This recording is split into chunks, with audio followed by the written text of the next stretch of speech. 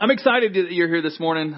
We have, I don't think that I've talked about communion, but I don't think I've ever preached a whole sermon talking about the Lord's Supper. So, it's been interesting.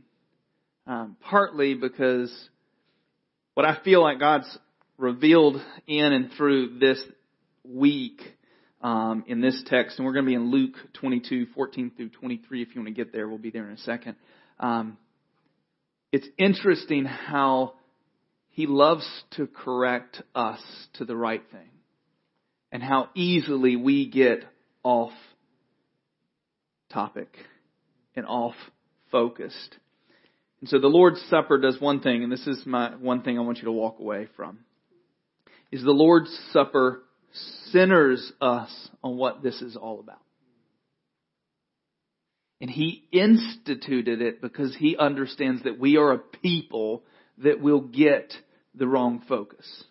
We are a people that will gravitate to the wrong thing for good intentions, but He always wants to center us back to this one thing, which is His sacrifice. Everything in our world as it relates to the gospel centers on this reality, on this celebration that we are going to enter into at the end of service. So here's a statement. You were not designed to nibble. You were designed to feast. You were never created, and I'll get into this. And Lay's, I don't know if you remember this popular ad campaign. Lay's chips.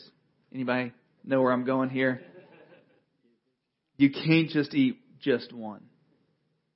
So even a chip company understands that that bag was never intended to be opened and just sampled one chip. You just can't eat just one. Anybody ever tried it? It doesn't work. I think in our efforts to do that, we end up eating more than we probably normally would. Be like, I've got willpower. Especially when you open it up and they're fresh, they're not stale. I mean, Here's another one that we weren't designed to sample. We were designed to be a part of is engagement. Have you ever, if you've never been engaged, sorry, it's the longest period of your life. You have this excitement. You have finally got to this place that you're like, I'm ready to commit my life to one person for the rest of my life, and you're excited about it. I'm thankful that social media did not exist back in, I guess it might have, but not really, back in 96 when I got engaged. Because now there's a lot of pressure on you to take this perfect picture and have this perfect proposal. There was a guy at our other church, he's on staff there, and he literally, his future wife was going to be in Europe doing this thing for work. And he was like, you should go to France, and had this whole thing with her friend to arrange that she would be on the Eiffel Tower, which he was also there to pray. And I'm like, dude, I did their wedding. I'm like, you've set the bar so high. It's hard to come back from that, every birthday and anniversary and be like, you just got me some diamond earrings? They're like, where's Paris? But it is the longest thing. We were never created to be in that holding pattern. We were created to be united with the thing that we love and adore. And Jesus is the same way. We were never created to sample. I remember being a youth pastor, and I heard this illustration. It's like, our danger in the culture that we live in right now in the South is that we can get inoculated to the gospel. Meaning we can get just enough. If you ever get the flu shot, they give you just enough of it to hopefully prevent you from getting the real thing. And the problem with us in this culture that we live in, that we can have just enough Jesus, that we never get the real thing. I spent the first 18 years of my life in that culture. Would have had the conversation with you that I was saved and blood bought and I was going to be with Jesus for the rest of my life, and I had no relationship with Him. other than culturally attending church and understanding some of the tenets of the faith, but there was no consumption. There was no partaking in the real thing. It was just being a part of a culture instead of being connected and owned by a Savior. And the problem with all of those things is that we can be here this morning and have been in church and have just nibbled on the gospel. Nibbled on the hope and glory that it presents, but never really consuming it. And so with that, we have a tendency to have our life be focused on the wrong things. And there's seasons of our life that life is just about work. And there's seasons where you have to work, you have to make a paycheck, but we can let work be what identifies who we are and gives us fulfillment and makes us feel successful. There's seasons of our life that we can even do good things, that service is is who we are. We could be in the kingdom and think, who we are as we serve and do helps. And that identifies the centrality of what we are as a people versus it being settled on the one thing, which is the sacrifice of Jesus on the cross. And that's why the Lord's Supper was instituted right before His death.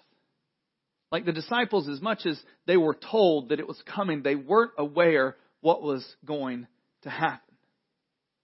And He created this to recenter them on the one thing and this story hadn't even happened yet. Like the broken body and the shed blood had not even happened, and He's instituting it, letting them know. I mean, there's so many future things that He talks about in here. The kingdom. He even calls them in the beginning, verse 14, He calls them apostles for the first time, which I thought that was funny because up until this point, they weren't really referred to as that. They were His disciples, the one He'd called out, but He was giving them a title that they were going to walk into. But before we get there, I just want to lay over this because Christ did it during this moment for a specific reason.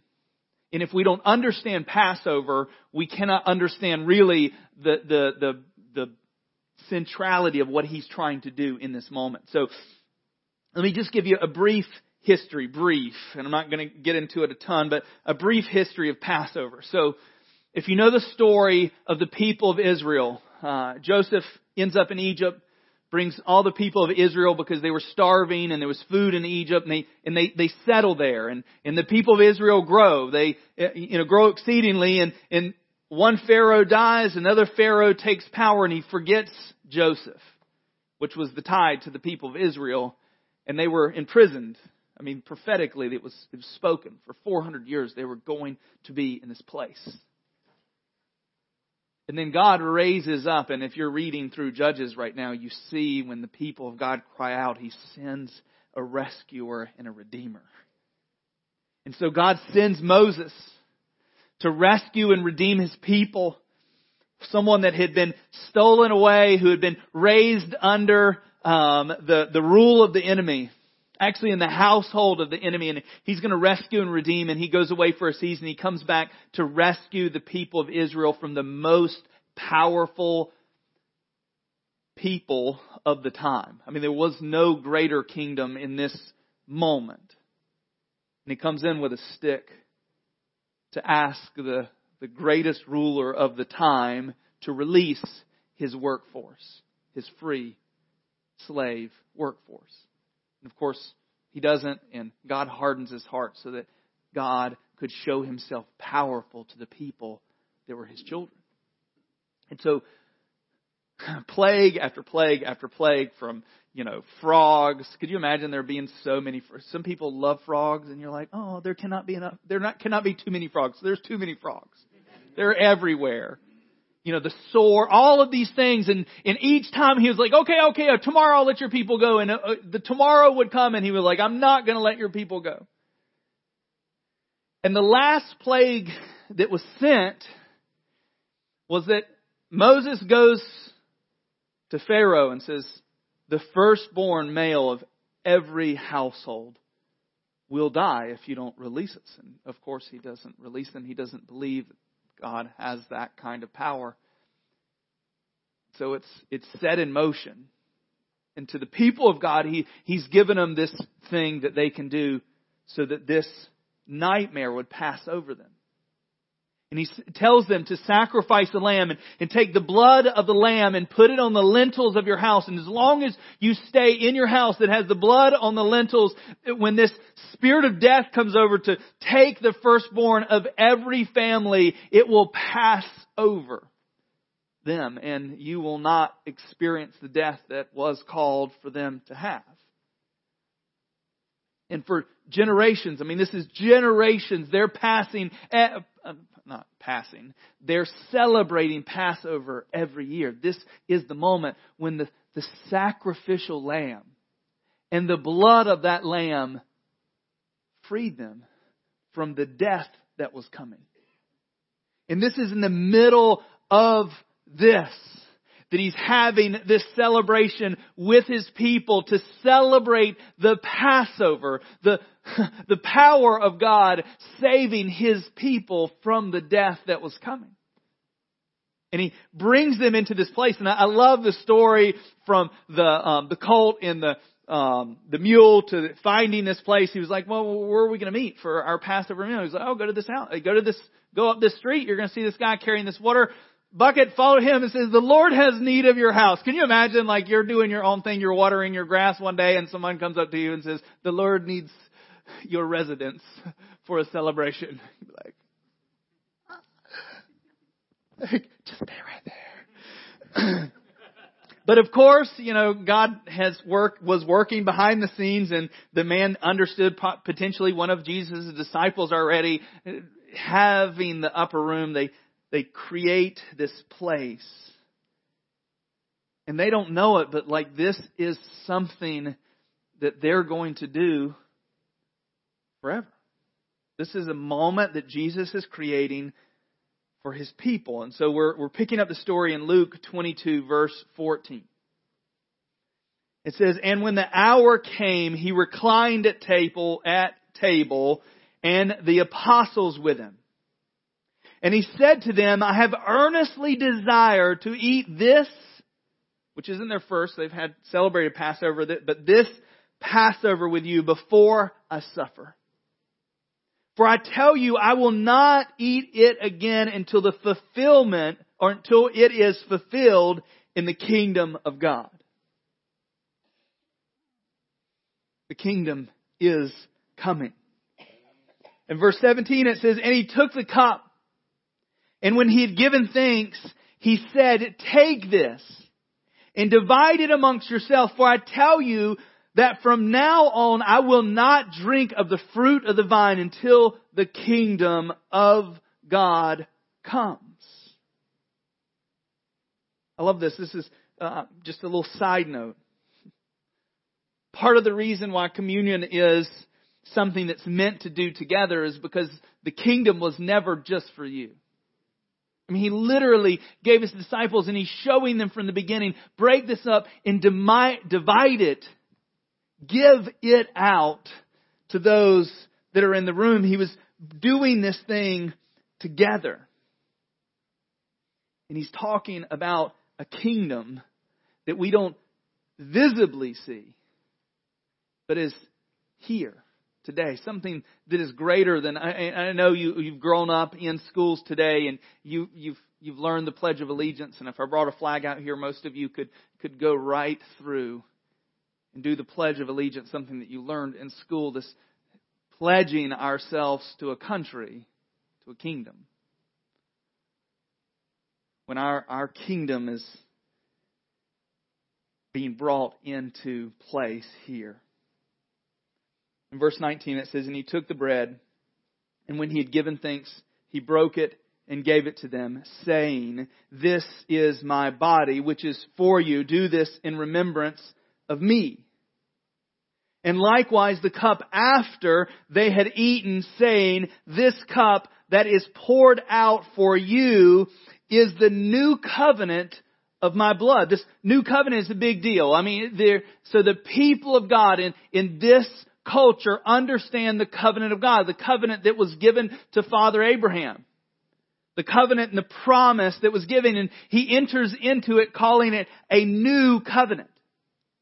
And these elements of this new covenant was going to be the bread and the wine that signify the body and the blood of Jesus. See, the new covenant, or the New Testament, is the promise that God makes with humanity. That He will forgive sins and restore fellowship with those whose hearts are turned towards Him. Jesus Christ is the mediator of the new covenant. And His death on the cross is the basis of the promise. See, whatever you think this is about, church, if it's not centered on this idea, if your faith and your security for who you are in Christ isn't centered on the sacrifice and the broken body and the poured out blood, then it's on the wrong thing. Verse 21, it says, "But behold, the hand of him who betrays me is with me on the table. For the Son of Man goes as it has been determined. But woe to the man by whom he is betrayed." 23. "And they began to question one another which of them it could be who is going to do this." Could you imagine? They still, and we've talked about Judas before, the rest of the disciples had no clue that it was Judas. You know, Jesus didn't start talking about the betrayer, and of course they're like, yeah, that guy. I've known that guy from the beginning. They were clueless because then in another translation, they were like, "Is it I, Lord?" And they're coming up to Him asking if it was them. And here's the danger. Is that we could be an outsider on the inside of the party. Which is dangerous. Because your salvation doesn't come from your membership here at this church or any other church. Your salvation doesn't come from you getting wet in a tank of water or sprinkled. Your salvation doesn't come through your service or your giving. But we could do some of those things to make ourselves look like an insider but still be an outsider. Because we could be sampling what Jesus is giving instead of partaking in the supper.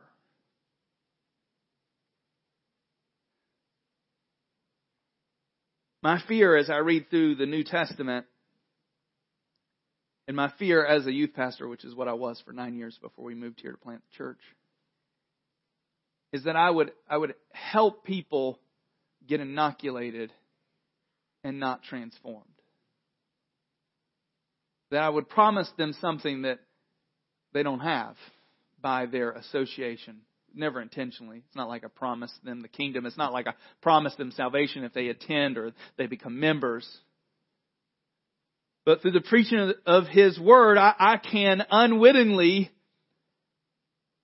give security to people that may not be consuming the correct thing. And I don't mean consuming like taking in, but like partaking in the right thing. Meaning, have trusted and believed in Jesus alone for their salvation. And my fear of that, actually, we used to do these outreaches in our youth group, and we'd have lots of these kids come in, and we'd have, guest speakers come in, and there would be this pull at the end. If you've been around church long enough, you know you get a dynamic speaker in there, and they're, you just feel like kids are getting saved 3 or 4 times. Like I'm just drawn to the front, and my fear during all these times is that I would create in them what I had in me for those first 18 years.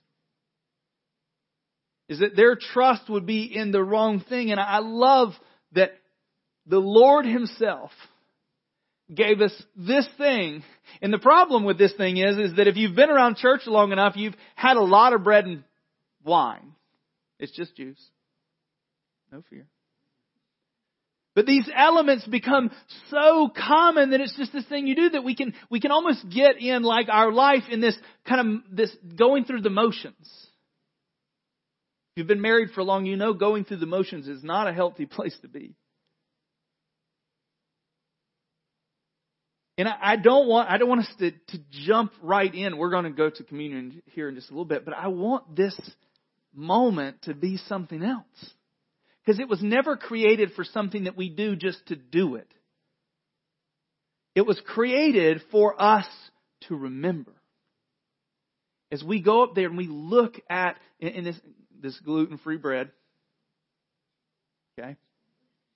There's nothing special about it. Frozen section of most grocery stores. It's not frozen right now, no fear. But we can look at it and we can forget that it's not just from the freezer section gluten-free bread, but this is a symbol. This is a reminder. It's almost like this thing that we put on after we leave engagement and we become married. This thing that we put on our finger so that it can remind us what we're connected to. This is what this is. Communion was created to recenter us so that when you walk up to this table and you look at these elements, there's nothing of you in those. It's not your body broken. It's not your blood shed. It is our Savior, Jesus' body and blood that was broken and shed for us. And so when we walk up to the table, when we put those things in our hand, it is a reminder that it is not our service. It is not our giving. It is not our prayer life. It's not how much we read, but it is the death, burial, and resurrection of our Lord and Savior that gives us life. And when you consume those today, it could be literally the most life-giving thing that you've done in a long time if it's done correctly. Because it removes you from the equation. The most dangerous thing that we do ever in our Christian life is equate who we are to Christ by what we've done for Christ. I do it. There's days that I feel bad about myself by what I have or haven't done. Instead of waking up in the morning and like we sing and go, I am Christ. I am His righteousness, not because of my works or my efforts, but because of Him. And as we celebrate communion today, as we do something that has become common, I challenge you to take away the routine of it. And so we're intentionally, as we go into this, we're going to invite our worship team up in just a minute. And we're going to settle. Actually, Paul says in Corinthians that we should really prepare ourselves for this moment.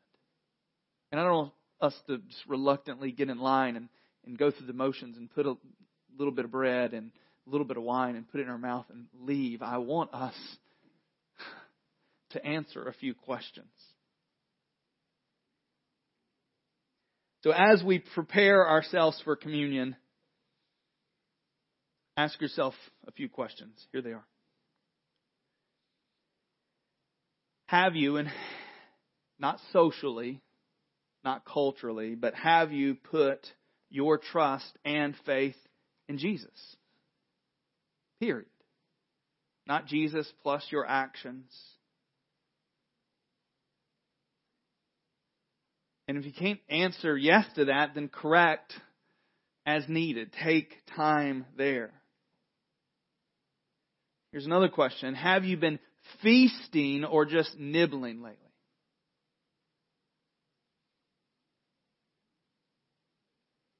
And the great thing is you're not going to tell me this. You're not going to tell the person beside you this. So it's no benefit for you to lie to yourself.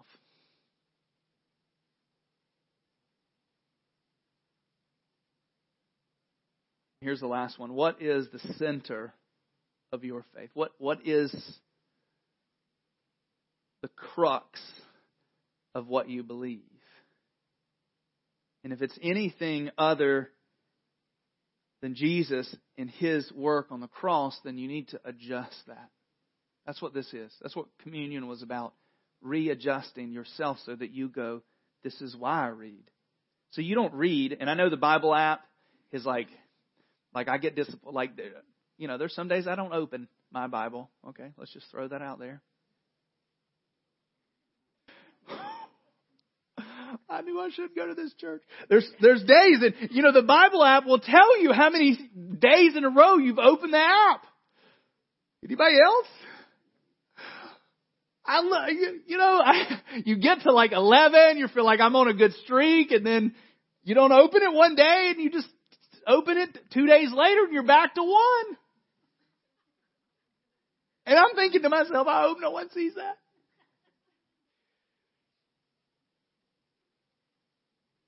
Because some days I read because I want you guys to know that I read. Which is nibbling. Which is not consuming. Which is not entering in. We want the outflow of what we do to be centered on what Jesus did. Not to get what He gives freely. So let me explain. Our worship team can go ahead and come up. Let me explain. If you're new here or if you're not taken communion with us before, let me just explain or answer a few questions for you. Who is communion for? At Reach Community Church, communion is for anyone who has said yes to Jesus. So if you're a follower, a disciple of Jesus, then our communion table is open to you. You don't have to be a member here. It could be your first Sunday that you've ever walked in this building. And if you are a child of God, then communion is for you. And so, how do we do communion? Because if you're new here, you're going to see people like get up and start doing things, and you're like, I don't know what to do. And it's new because they're usually always in the back, and I moved them up front just to mix it up. And so what you'll do when you get ready, we're going to pray in just a second and prepare ourselves. Like I don't want, we'll be here for a little bit where I'm intentionally finishing a little early today so that we have time to linger here. I would prefer that you sit and answer, and I'll go over these again, answer these questions in your head and correct as needed before you go here. Because there is also in Corinthians talking about that if we do communion incorrectly, it's not good for us. And I don't want that to be the case. I want you to walk out of here with the joy and peace that God promises us as His children. And so here, what you're going to do in just a little bit is you're going to come up here, and there's a plate. It's going to have your gluten-free bread right there. And your Welch's grape juice. And so what you'll do is you'll come up and you'll grab a piece of bread and you'll dip it in the juice, which is the fancy word for that is intinction. Try to use that in the vocabulary this week. It might be really awkward. But you go and you take, and you can take it back to your seat. You can go to a corner. You can pray with family. You can do whatever you need to do. Communion tables are open. So here's the questions again. Have you put your trust and faith in Jesus alone? Meaning His work on the cross for you, for your sins. I mean, think about all these things that you've done that has separated you from the holiness of God. And hopefully no one in here needs to come to terms with it. You're not perfect. And you're not holy on your own. 2 is, have you been feasting or just nibbling? Because like that confession of just going, God, I've been using you so I feel better about myself. Been using, like I'm getting in my word so we can have conversations with other believers and go, yeah, I'm reading the word. Yeah, I'm consistent, but that consistency can still be nibbling. And the last one is, what is the center of your faith? And if it's not there, move there. Just say, God, I've put things where you need to be. And fix that. And as we worship in this last song, let this be something that changes you. Like, I want communion today to be something that's a celebration. I mean, the disciples didn't get it. They didn't understand the gravity of what's going on. But he was telling them that this is my body, which hadn't been broken yet. Which has been broken for us. And this is my blood that's shed for you. Hebrews says, do not be deceived. There will be no forgiveness of sin without the shedding of blood. And Jesus became the sacrificial lamb for us. So that what we deserved, which is death, passes over us because of the blood of our sacrifice. And so as you consume these today, let the reality of what they are sink down in you. That for you to be a child, you have to consume the things of God. Meaning you have to partake in His death. Because without His death, there is no life. So let's pray. Dear Heavenly Father, you knew your disciples needed this.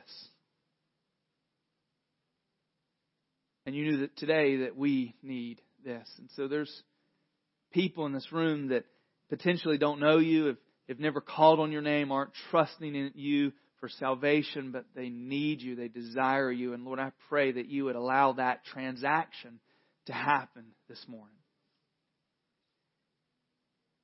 And Lord, I believe that there's another group in this room that we've taken our faith in you for granted. We're nibbling on the things of Christ instead of feasting. And Lord, I pray that condemnation would be away from here. But the conviction that moves us to life would be poured out. So whatever is taking up that spot in our life, whatever is central to who we are, Lord, I pray that you would allow that to be, one, identified, and two, removed. So that you can be put in your rightful place. And as we partake in communion today, Lord, I pray that there would be a transaction. That there would be a hope renewed in us. There would be a joy renewed in us. There would be a strength renewed in us as we acknowledge that it is you that are the source of those things. That it is you that gives us life and gives us life abundantly. And as we put these common things, because they were common before today, so we put them in our hand and the transaction happens, Lord, I pray that you would allow your Holy Spirit in us to do what we could never do in ourselves. That you would bring a freshness in us. So that we could be like your disciples who go out and divide you. So that we can give you to those around us. But we need you first. So Lord, I pray that today would be a day of renewal for everyone who partakes in your supper. We thank you for your grace and mercy during these times. We thank you for future grace and mercy that you are even now pouring out on us. We pray all these things in Jesus' name. Amen.